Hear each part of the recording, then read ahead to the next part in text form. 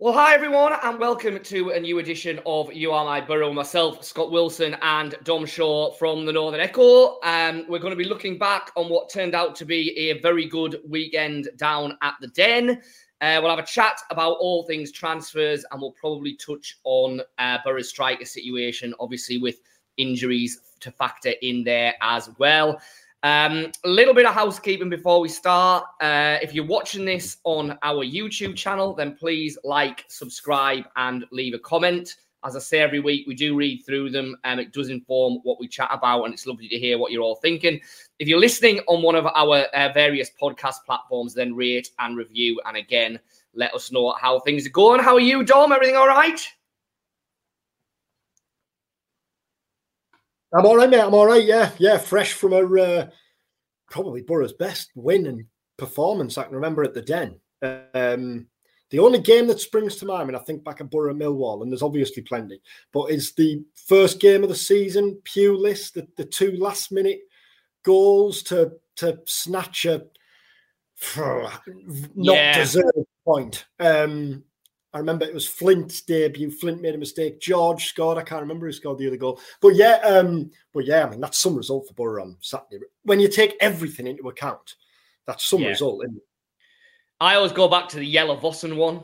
And I know I've thrown that in, I think, for kind of best Boro individual displays. I mean, that was a game that came from absolutely nowhere. So it was a real outlier. And obviously the Vossen performance was a real outlier as well. So it probably doesn't really follow Saturday, because you know, Saturday feels like part of a kind of much wider narrative at the moment of Boro really gathering momentum now, starting to get players back, as kind of Carrick alluded to after the game, and just getting themselves into a really good position for the second half of the season, because it felt like, above all else, that's what this win did, didn't it? It put them right back into the heart of the playoff mix. Well, you know, when they go 1-0 down after 10 minutes, I mean, having arrived late, with the fatigue of Chelsea and Boro looked drained early on, then that obviously the Coburn blow, which we're going to talk about, when you take all these things into account, after 10, 15 minutes, you're thinking, Watmore was in the mood. This is going to be a rough afternoon. First 5-10 minutes of the second half, I'm sat there thinking, if Boro can get away with a point here, then that's a really good point to take into that Rotherham game, which you'd look to win. And we talked about it last week, didn't we? If we can get 4 points out of that, to kick on as they did and to win. And Joe Edwards talked about it afterwards, how he turned around and looked at Boro's bench and talked about the wow factor, basically. Looked at the likes of Hayden Hackney, Lewis O'Brien, Marcus Force, the options that Michael Carrick had. Now, that's a big change, isn't it? Because if we go back to the Coventry game that you were at, and my analysis on Sunday was basically all on that Boro had these game changers from the bench. Yours, a couple of weeks ago, was the fact that Boro ran out of steam and had, really, with respect to the young lads, no one on the bench to come on. It feels like there's been a big change in the last couple of weeks to the options, with the obvious exception of up front, where there's clearly a priority now to bring someone in, which we'll talk about more later. But yeah, just having that bench, I mean, the midfield, the attacking midfield, deciding who's going to miss out and who's going to play in those positions in the coming weeks.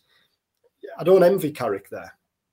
And obviously, as well as the bench, you've got the fact that there was 2 new signings in there as well. And, you know, we've touched, I think, in the last video about how kind of refreshing it is to see Boro doing pretty strategic business early in the window. And in Azaz and Ayling, they've signed 2 players who, you know, a load of championship experience. Obviously, Azaz had been playing in the championship first half of the season, and Ayling, while he dropped out of the Leeds team, clearly, you know, he spent his life playing there. So 2 players that were capable of going straight in and hitting the ground running. And that was another big factor, I think, at the weekend, that all of a sudden, you know, add those 2 into the mix, and the squad really is starting to look stronger. Yeah, I think it was no surprise to see Azaz go. Well, actually, I didn't think he'd go straight into the 11, but I wasn't surprised that he did, if that makes sense. Yeah. He's played the first half of the season for Plymouth and been a key man for them.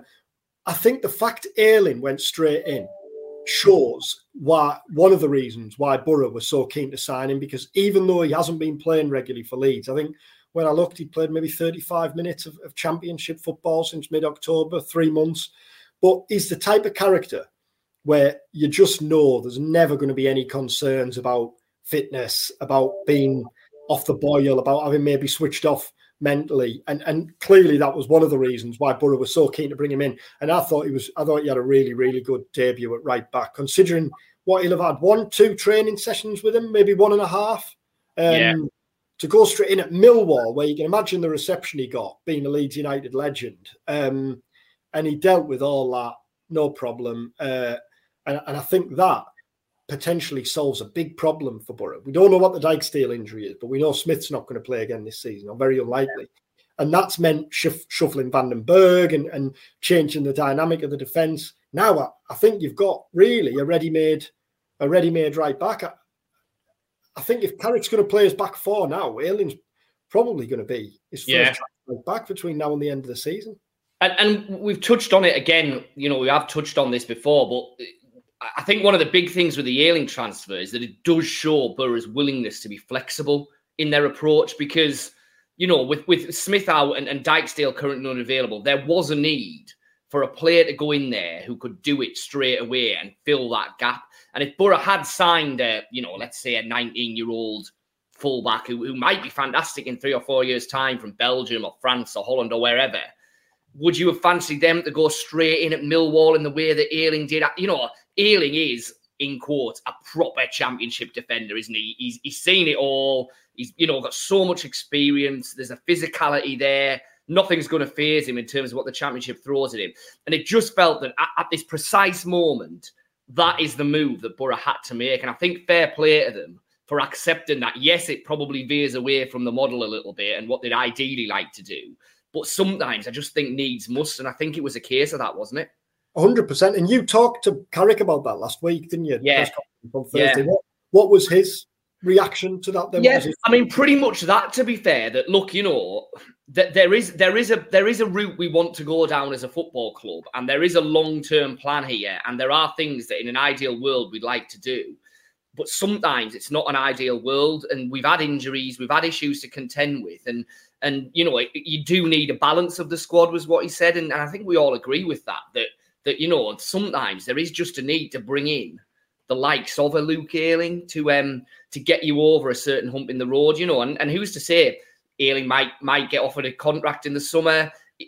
This might purely be a 5-6 month thing, and then you might never wear a Boro shirt again. But right now, I think is exactly what they need, and I think Carrick knew that, and I think Carrick was pleased that Kieran Scott and the rest of the recruitment team rode in alongside it, and that kind of collectivity is still there, and there is an acceptance that yes, in an ideal world, there's certain things you'd like to do and routes you'd like to go down, but sometimes you've just got to plug a gap or do something that needs doing in the short term. I don't think really you can get away from the importance of Ayling and what he'll bring off the pitch as well. Yeah, because when you read the quote, looking at Leeds' website last week, the amount of talk of mourning the exit of a legend. They had interviews with the chairman, a farewell video from all the players, Ayling's best bits, an interview with the player himself. It's very rare you get that. I mean, if you look back... They're talking about wanting to try and get him back, aren't they, for a day when Boro aren't playing, to try and have a wander on the pitch. And it's remarkable, really. I mean, if you think back to how the Boro players over the last, 10 years, how many would have merited that? Grant, George, yeah, George is the one that immediately leaps in. Yeah, Grant, Johnny House, and yes, he's a Leeds legend as well. But when he does leave Boro, he'll clearly warrant that. But not many. But when you read Farke talking about how what he did off the pitch, and I think there's words to the effect of, and there's something online this morning, a piece online on Ayling's time at Leeds. But Farke's words to the effect of, I've never come across a player who's so important in the dressing room, and I think he said something like, I don't say that compliment lightly, or something like that, which shows why he was clearly reluctant to let him go, but I think also the fact that he didn't want to stand in his way, and when the opportunity presented himself, because clearly he wasn't going to play. And Azaz, I think just quickly on the signings, I think Azaz looked good as well, in a difficult first half when Boro were up against it. He looks a ready-made fit for that number 10 role. He played one lovely little blind reverse pass into Rodgers after good build-up on the right from Ayling, funnily enough. And straight away, I think, in the most difficult game, really, because it was only after he went off that the game really opened up, and the likes of Rodgers and what have you could do whatever they wanted, really. But I think you could clearly see straight away why he looks like being a good signing. It's, when you think of McGree and Silvera coming back, the options in that attacking third and the attacking midfield role, it's going to be tough, isn't it, to decide who plays in those roles.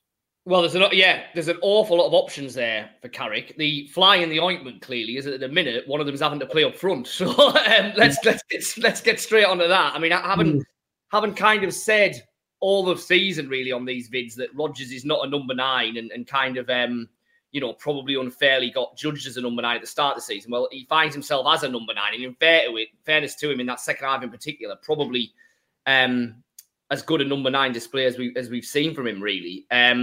But the fact is that he's having to play there out of position at the moment because, as we know, Latalath injured, with Carrick saying it's going to be a number of weeks.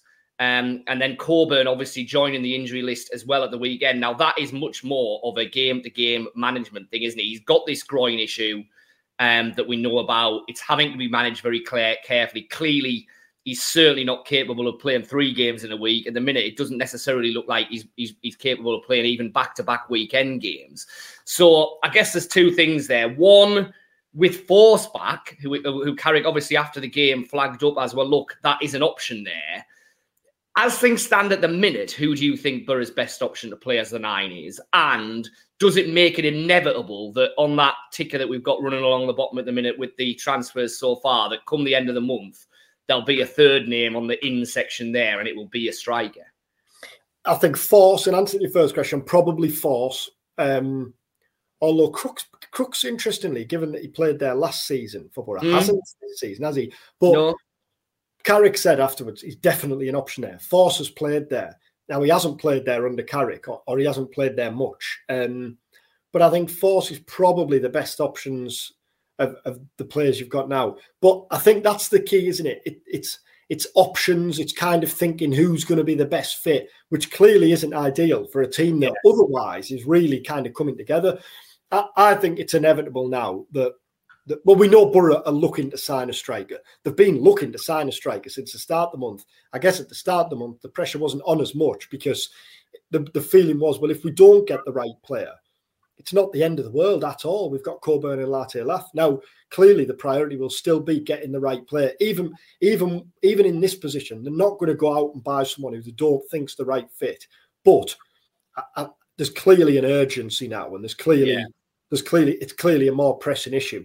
Carrick afterwards kind of said it all depends on the injuries, obviously. If the long term, we might look at it. Now, I think it's obvious that he's not going to come out and start shouting from the rooftops that Boro are desperate for a centre forward, because suddenly that flags to all the selling clubs, although I think it's much more likely to be a loan if Boro do get one in. That there's a desperation there.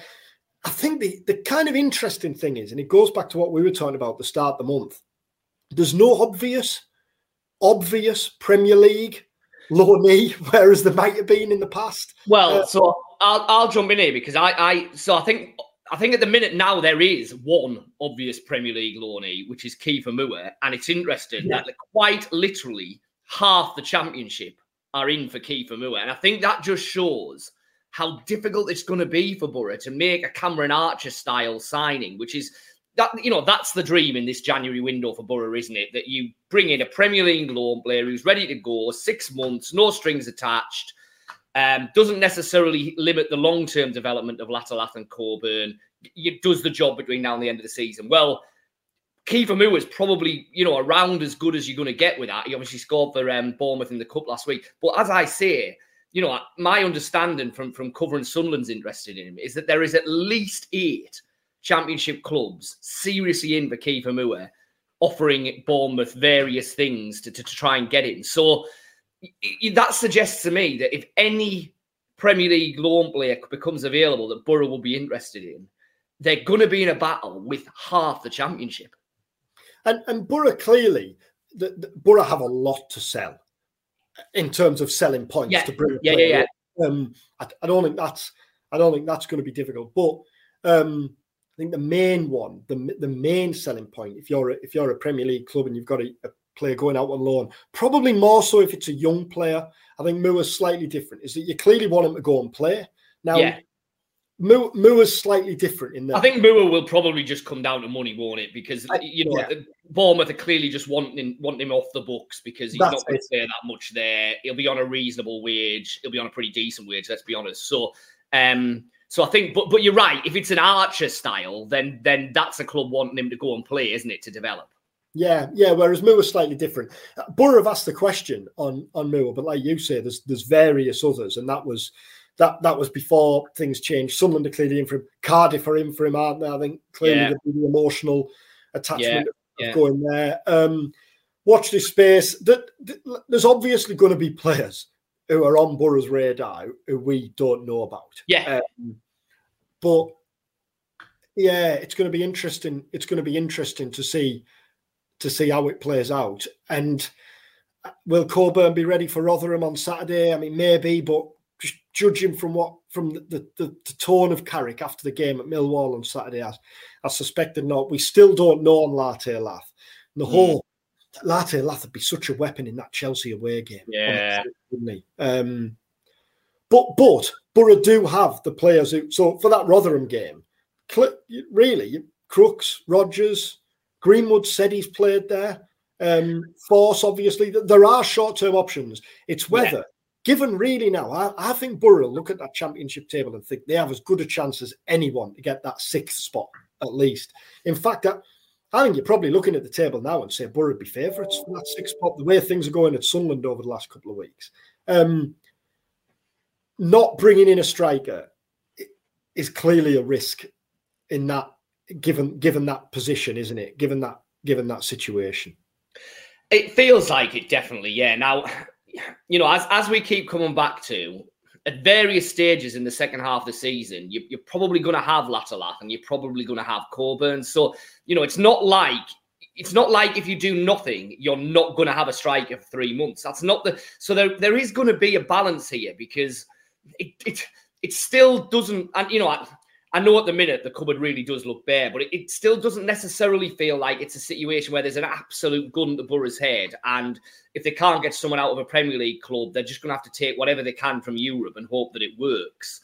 I don't think we're at that situation yet, because as you say, there are options that you can try there, and it's not like you're not going to have either of your two established strikers for any point. So, but clearly that it would be a massive benefit to Boro if they could bring someone in and just have that extra player in and around it competing and even just to allow you to change things in games a bit more, which they don't necessarily have in attack either at the moment, If you're Coburn or Latte or both, you must be so incredibly frustrated because both of them really at various stages, just as they're finding the feet and hitting the stride. Coburn, when he was on that good run at the back end of last year, and then obviously had to spell out the team. Latte Lath twice really now has broken down. Well, that's unfair because clearly the Chelsea injury was an impact injury, but you know what I mean. Has fallen out just as he was hitting his stride. And they'd now have a run. At the start of the season, they were playing up front in a middling team that was finding its feet and still getting to grips with this kind of new look. Whereas now it does look like it is coming together, which makes it all the more frustrating, but I guess makes it all the more enticing and exciting for potential targets. They're coming in, looking at those players who are going to be loading the bullets behind them and thinking, I could be onto something here. Looking at the type of football Carrick plays, looking at the momentum and the fact things are gaining. Hellfire, if they haven't played in a League Cup game, they might have a Carabao Cup final to do next month. There's plenty there, isn't there? Last one on transfers then, before we wrap up in a sec. Outs. I mean, a big Premier League bid for Hayden Hackney is clearly the wild card in this next one. I think we both feel that that's very unlikely. I don't think so. I think somewhere, Boro might have a big battle to hold on to Hayden Hackney if they're not in the Premier League. I think at the moment that looks unlikely. So Is there anyone fringe-wise you think that might be going? Or what about someone like a Callum Kavanagh going out on loan or someone like that?